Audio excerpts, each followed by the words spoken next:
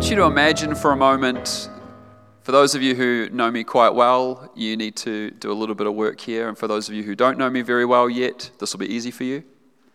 But I want you to imagine that you and I decide to go and get a coffee and to talk and to get out and to get to know each other a little bit better.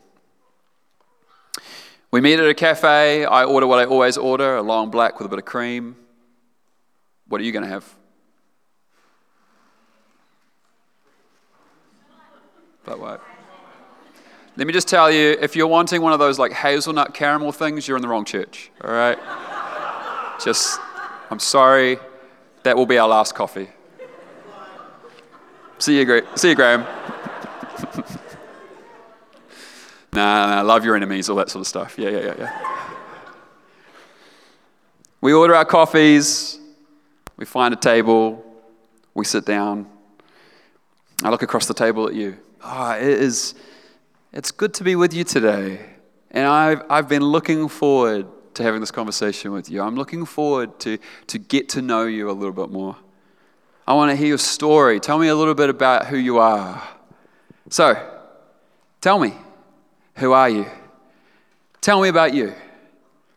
And you might sort of do that thing we always do in this moment. You tell me a few things. Well, I grew up here. My family looks like this, and this. I'm this old, or this age. I'm this relationship status. I do this for work. I've lived here and here, and I've just got back from being overseas there, and this is what I like to do for fun. And that's me. And that's fine to know those bits of information. That's fine to talk like that, isn't it? If we're collecting census data, that's not really what I asked as we sit across from each other at the table. I'm asking, who are you? I'm asking you to look at your life, the life you are living, the me that you are, and the person that you see yourself as. And I'm asking you to tell me about what you see. What I'm asking you to tell me about here is your identity. Who are you? And this is where it gets tricky, because it's easier to talk about those slightly shallower things, isn't it? Because if we are really to talk about me, there's a bunch of me's that we can be. There's the me that I pretend to be. There's the me I don't actually want to be. There's this me that I think I should be. There's a me that other people want me to be. There's a me that I'm afraid that God wants me to be. There's a me that fails to be, no matter how hard I try. But also, deep down in all of us, there is this me that I am meant to be. A me that I'm meant to be. In Ezekiel 37, the prophet Ezekiel is seeing a vision of a valley of dry bones. Do you know the story? He's seeing a valley of dry bones. And God asks Ezekiel, can these bones live? These bones you're looking at, do you think they can live? Ezekiel says back to God, well, God, only you alone know the answer to that. God did know the answer. For those of you who know the story, what happens? God brings those bones to life. God brings those bones to life. A life that Ezekiel couldn't even imagine rises up in front of him. And Ezekiel's vision is actually a bit of a backing image to some famous words from Jesus Christ of Nazareth. In John 10:10, Jesus says, the thief's purpose is to steal and to kill and destroy, but my purpose is to give them a rich and satisfying life. You see, in one story, there's the valley of dry bones. That's the thief's job. But in my work, says Jesus, I'm here to bring an abundant life. The Message translation, we talked about this last year, but that word abundant, Eugene Peterson talks about how he paraphrases it as a life better than you can imagine. A life better than you can imagine. That's the work of Jesus. Saint Irenaeus of Lyon said, "The glory of God is a human being fully alive." Exclamation point. The glory of God is a human being fully alive. From one of the great saints. Why am I saying all of this to you? I'm saying this because God wants you to grow to become a person fully alive.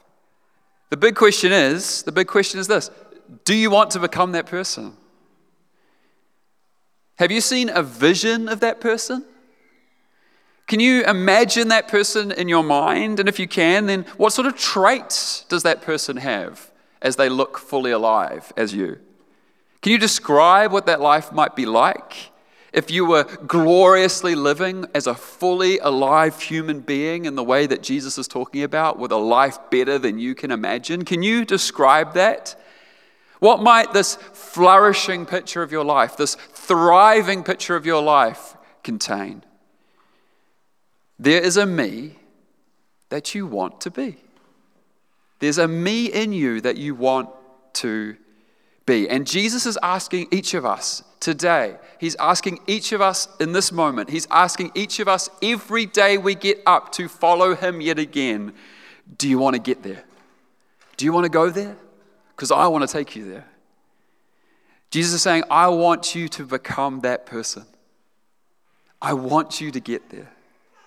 And the journey of becoming that person, the journey of getting there, is the greatest quest of the Christian life.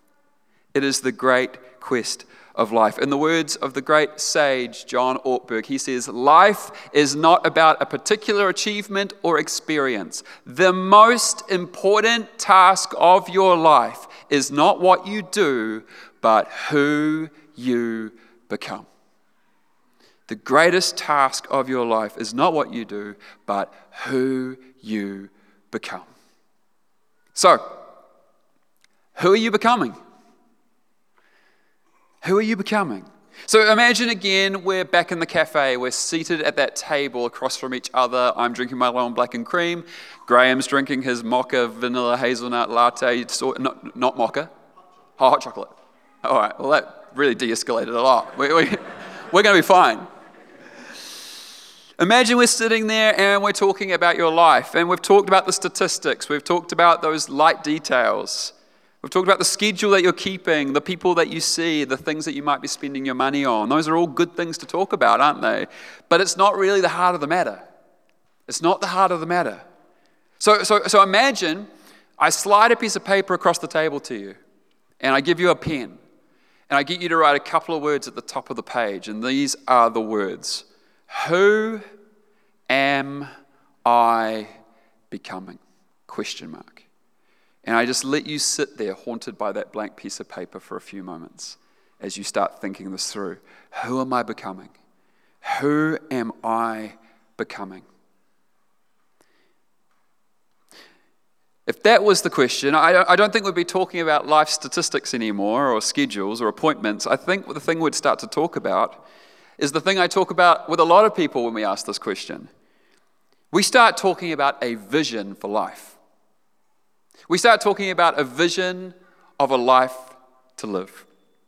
The person that is in you, waiting to come out. A person that God has made you to be. Maybe it's a person that has sadly been dormant or squashed or defeated by doubt. Maybe it's a person who you once were, but you've drifted. Maybe it's a person who just lost their energy and their vigor to become the kind of person that you want to write down. But as you take your pen and you start writing a few lines, and you start listing a couple of traits, and you start thinking about a couple of things to answer that question, who am I becoming? I bet as you write, what you would find is that in you is a person waiting to burst out, who is totally free, living life abundantly and well, full of life, full of joy, full of vitality. A person in you of internal emotional health, of stability, not easily swayed. A person who is grateful and content, not just in an Instagram way, but in a deep way. A person who's unhurried.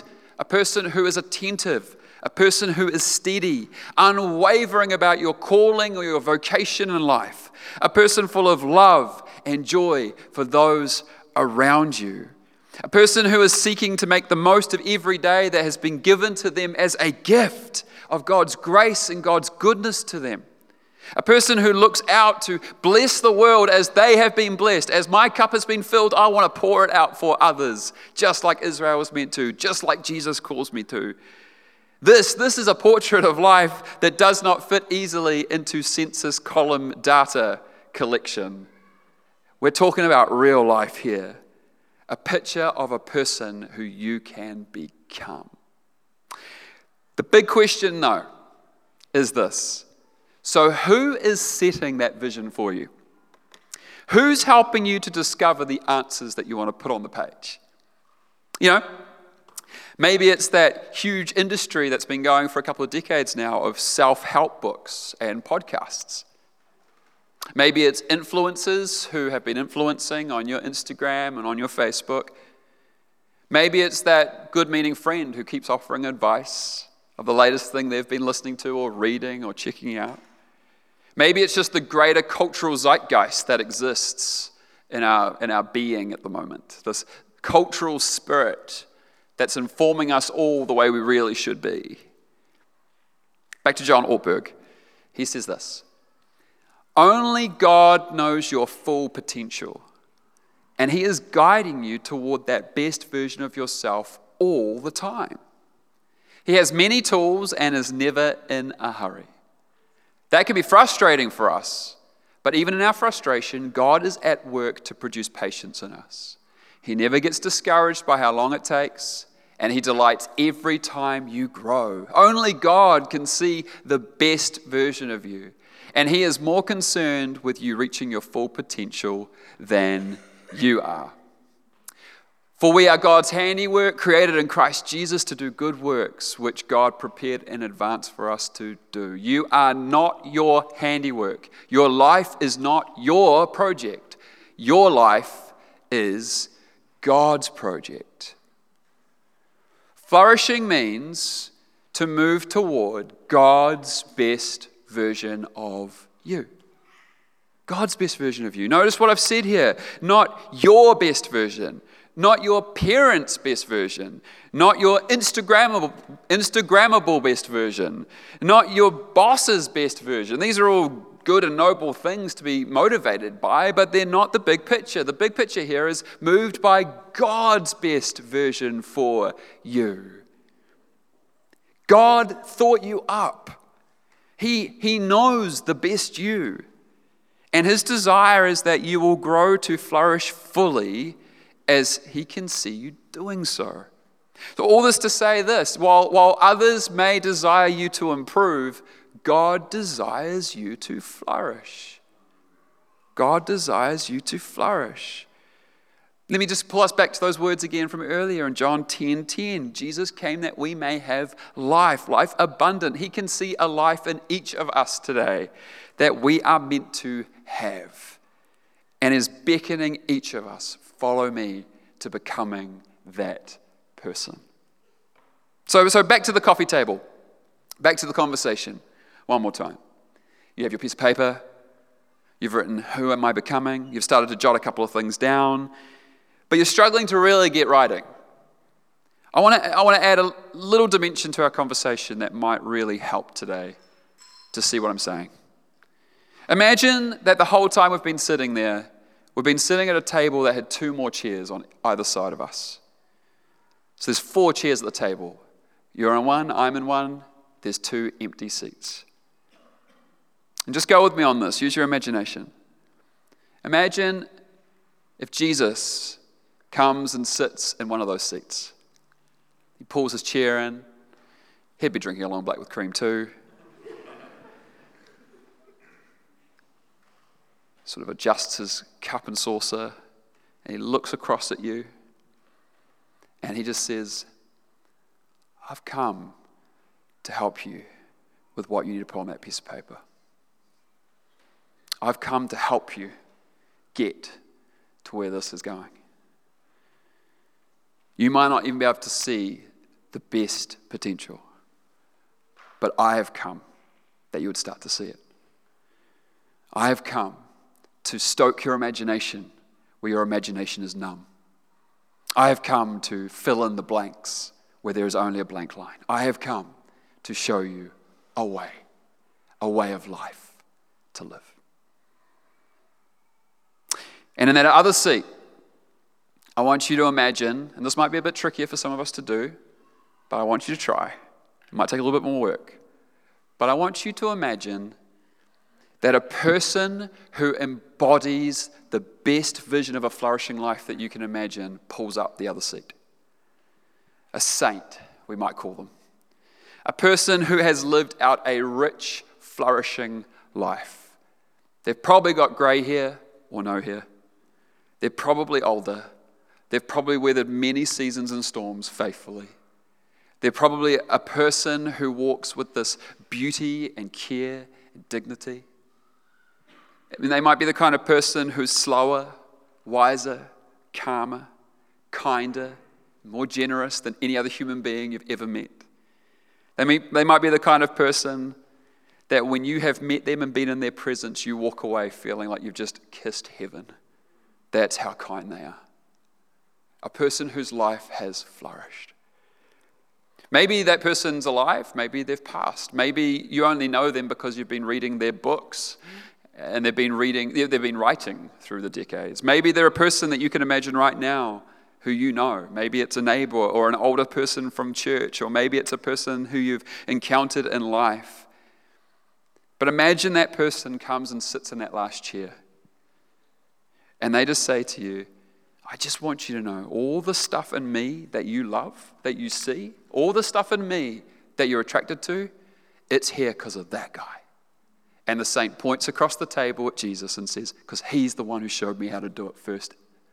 Suddenly, Paul's little idea of imitate me as I imitate Christ, that's it playing out right there. The good stuff you see in me, it's here because I've been imitating Jesus. So just do what you see in me that's beautiful. Keep doing it. Because it's just this big train of things coming from him first. See, the goal of life is to become like Jesus if Jesus were you. That is what Central Vineyard's all about. We center our whole being around Christ. That's what all of this is trying to do. Bit by bit, day by day, word by word, song by song, prayer by prayer, table by table, sermon by sermon. It's all that we would be making our life into the image of Christ for each of us. And one of the ways we can do that, one of the ways we can access that, one of the ways we can have our imagination stoked for that is by looking to the saints around us who have lived faithfully and well and imitating in them what we see is like Christ. The goal of the life is to become like Jesus, and the way to do so is imitation. Imitation. Because of what was in him, we can do it. Our flourishing life is not set by us. Our flourishing life is set by imitation. Do I need to say that again? Our flourishing life is not set by us. Our flourishing life is set by imitation. We are imitating the Master. What he did, we too can do. Now, there's a problem that we will all encounter, though. And the problem is there's a gap. There's a gap between the person we sense to be, the person we'd like to become, that imaginative and ideal image, and the person we currently are. The portrait we've written down is that like a hero, and I don't feel like a hero right now. There's a gap. We can see a flourishing picture, but meanwhile, I'm just stuck back here trying to make my day work. So how do we work the gap? How do we close the gap? How do we cross the gap? Well, back to Ortberg, another quote from him. Here's the good news. When you flourish, you become more you. You become that person that God had in mind when he thought you up. You don't just become holier, you become youier. You will change. God wants you to become a new creation, but new doesn't mean completely different. Instead, it's like an old piece of furniture that gets restored to its intended beauty. God wants to redeem you, not exchange you. God wants to redeem you, not exchange you. Note this really key piece here. This is about redemption, not exchanging. We shouldn't be surprised about this. This is the good news. This is the gospel, is that God is doing this in all of creation. He's making things new. The meta art of Scripture is that God is in the business of making things new. From the words of Isaiah to the words of Revelation to the words of Jesus to the opening of Ephesians, this is the message over and over again. God is making things new. Behold, get a glimpse, get this in your vision, get this in your imagination. Behold, God is making all things new. He is longing that creation would be restored and fixed, which means if we place ourselves into that story, that big, beautiful story of renewal, our lives become a project in His great repair shop.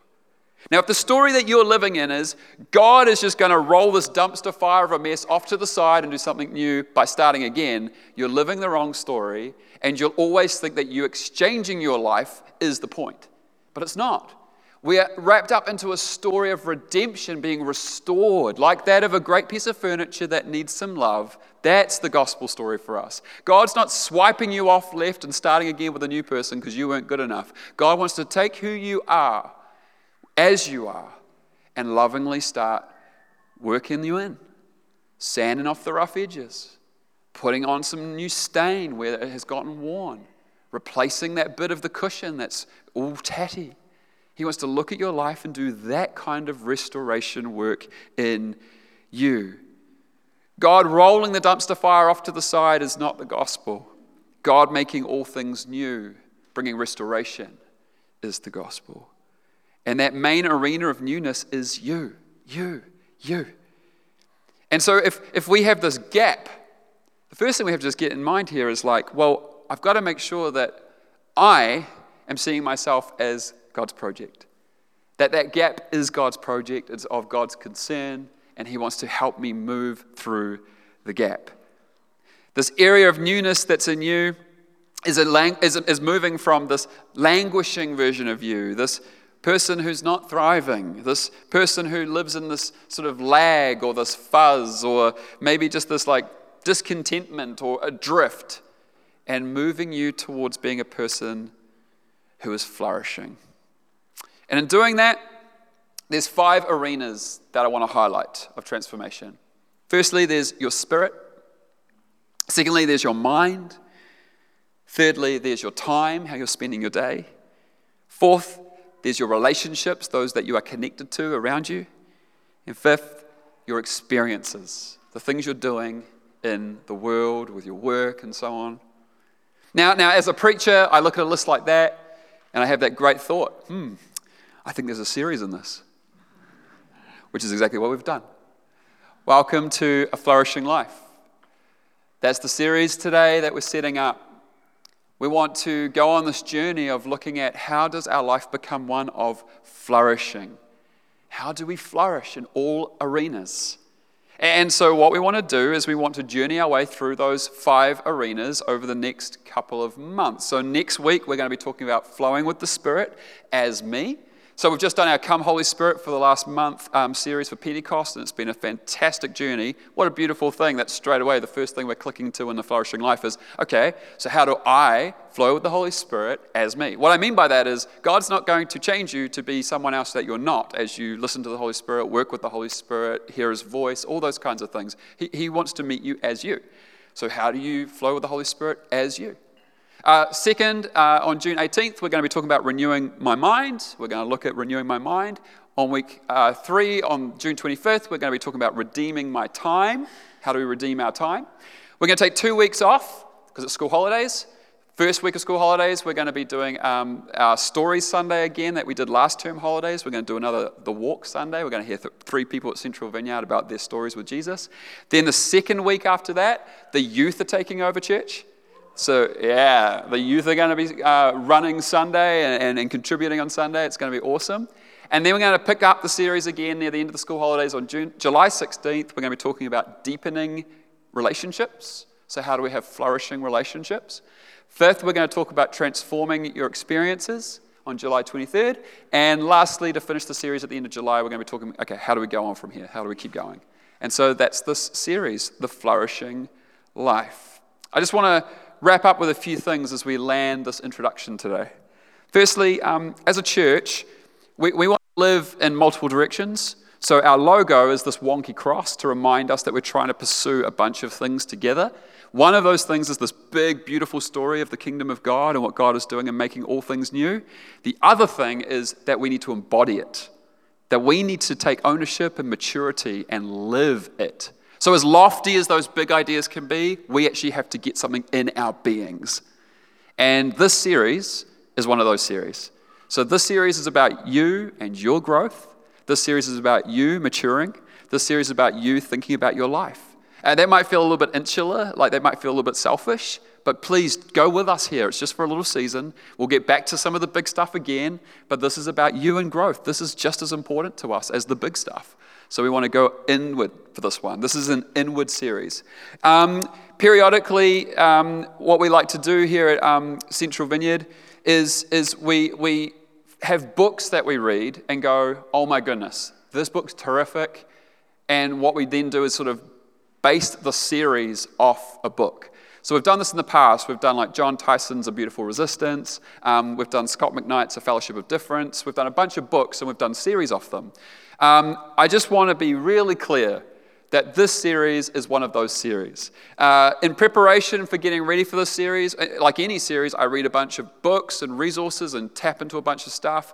And when I picked up John Ortberg's The Me I Want to Be, which is right here, right there, it's got about 6 covers. It's a really tricky book to buy because it's really all over the show with the cover design. But this book was just superb. And so I just want to put a disclaimer out there right from the offset. We're basically doing a sermon series with this book. Nearly everything I've said today is kind of the first couple of chapters of this book where he talks about finding our identity. And for the next several weeks, it's the chapter titles of the book. So we're basically doing like a book study series, which we do time to time because it's just beautiful to tap into the wisdom of the church. And so if you want to grab this on Kindle and follow along, that would be a really good thing to do. Grab it. Follow along, buy a version on Amazon. There's also YouTube videos for discussion guides and study guides. Don't go ahead too much, all right? Keep a little bit of mystery in the tank there, but there's a bunch of deep things you could do to keep journeying this along. John Ortberg wrote this book back in 2010, which is way before COVID. And as I was reading this book and our sermon prep stuff, I was struck by how often he kept talking about languishing. And I thought, flip, I only heard about languishing from the COVID chat. But here's a guy from, nearly a decade before COVID already starting to put pieces together and looking at people's lives. We are drifting, we're discouraged, we're not thriving, we're languishing, and Jesus didn't call us to that. And so he talks about this in the title of the book, The Me I Want to Be. Do you want to head towards that life-giving version of yourself that God sees in you? Do you want to go there? Well, then there's a me you want to be. Great book. But also, we don't just tap into one space of authority. We like to go a little bit wider than that. So if you're a little bit more academic, a little bit bigger thinking, if Ortberg's a bit, a bit simple for you, which it won't be, but if you want to go a little bit bigger, we want to offer a second book to read alongside this series. It's just off the press. It's Life Worth Living by Miroslav Volf, who is one of my favorite theologians at the moment. Donald's nodding. Yeah, Miroslav Volf. He heads up the Yale Divinity School. He is a very clever man, and there's some beautiful videos on YouTube of him with like Jürgen Moltmann talking about joy. It just makes me froth. It's where I go to on really bad days.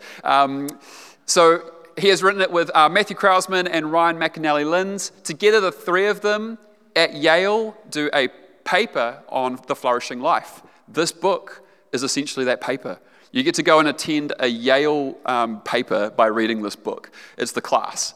And little fun fact, Matthew Krausman is the vineyard pastor at Elm Street Vineyard, I think it's called, Elm City Vineyard. Matthew Krausman's got a Vineyard Whānau connection to this book. So that's a little bit more academic, a bit more of a stretch, but we just put that out there as an offer. Grab the John Ortberg book if you'd like to, but actually if you want to go a little bit bigger, this will stretch you. So that's the series, and that's where we're tracking for this next little while. So to close, to wrap this up today, to land, I'm aware that I've kind of thrown a bunch of stuff at you, a couple of big thinking things, a couple of deep things. So just allow me to return back to one of Ortberg's quotes that kind of hinge this whole series together. He said this: life is not about a particular achievement or experience. The most important task of your life is not what you do, but who you become. He's echoing Jesus. I mean, Jesus is speaking the exact same thing. It's not about what you do that's impressive. It's about the person you are invited to become. And here's the thing, as you become a greater version of you, you will do great things. You don't lose the ability to do anything. You do them even better. You're even more of a blessing to the world. You're even more of a blessing to your friends. You're even more of a blessing to your family. You're even more of a blessing to the spaces that you occupy. You become a better you. And so the journey of this series is to ask this question really clearly as a church. Who am I becoming? Have I thought about that? Have I done some mahi around that? Have I considered that? And let's get going. And so to close, I want to just take a moment to be still. And I just want to invite you, just as you're sitting, just as we started actually, we started a very similar way. Let's just close our eyes and just take a moment to just take on into our hearts all that we've just covered. And you might like to, just in your mind, you might like to even just imagine that cafe scene one last time, just for one last moment today. We're sitting at that table. Who are you becoming? That piece of paper in front of you. What's some things you're writing down? What are some things you're noticing? Who are you becoming? And Jesus is sitting off to your right shoulder there, and he's looking at you saying, I want to help you get there. I want to help move you there. I've shown you a way, and I will show you even further. And that saint that you can imagine, that great wise saint, that kind and generous and loving presence in your life, that person, that hero, is leaning on your other shoulder saying, oh, and I want to help you get there too, but don't ever forget, it'll be best done through Jesus. Jesus has a great you in mind. So Lord, as we consider our life, and we consider deeply this question, who am I becoming? There's a level that this could just be kind of surface, this could kind of be shallow. But Lord, we say today, open us up to something deep. Lord, open us up to something deeper in our hearts, a work that goes deep, like a mine shaft going down into the core. Lord, we invite you to go down into that place with us. Lord, as we ask the big question of who we're becoming, we thank you that you already have a great mind, a great vision of us in mind. You're not making this up or winging this. You have the most flourishing picture of us in mind. And so, Spirit of God, I ask that you would come in your power and your presence and you would move us towards that person. It's not just by working hard, but it's by your work amongst us. Jesus, you are faithful to complete that which you have started. You've already started moving us towards that vision. But we pray for more. We pray for more in this church. We ask that you'd move us into more saintly-like being. Come, Spirit of God. Move us towards the best version of ourselves that you see. So we open our hearts, we open our lives, we open our minds, we open our time, we open our relationships, we open our experiences towards you, Jesus, and we say, you're the King. Come and show us how to flourish. Come and show us how to do this your way. Come, teach us to thrive. Show us the best version, for we long to live it.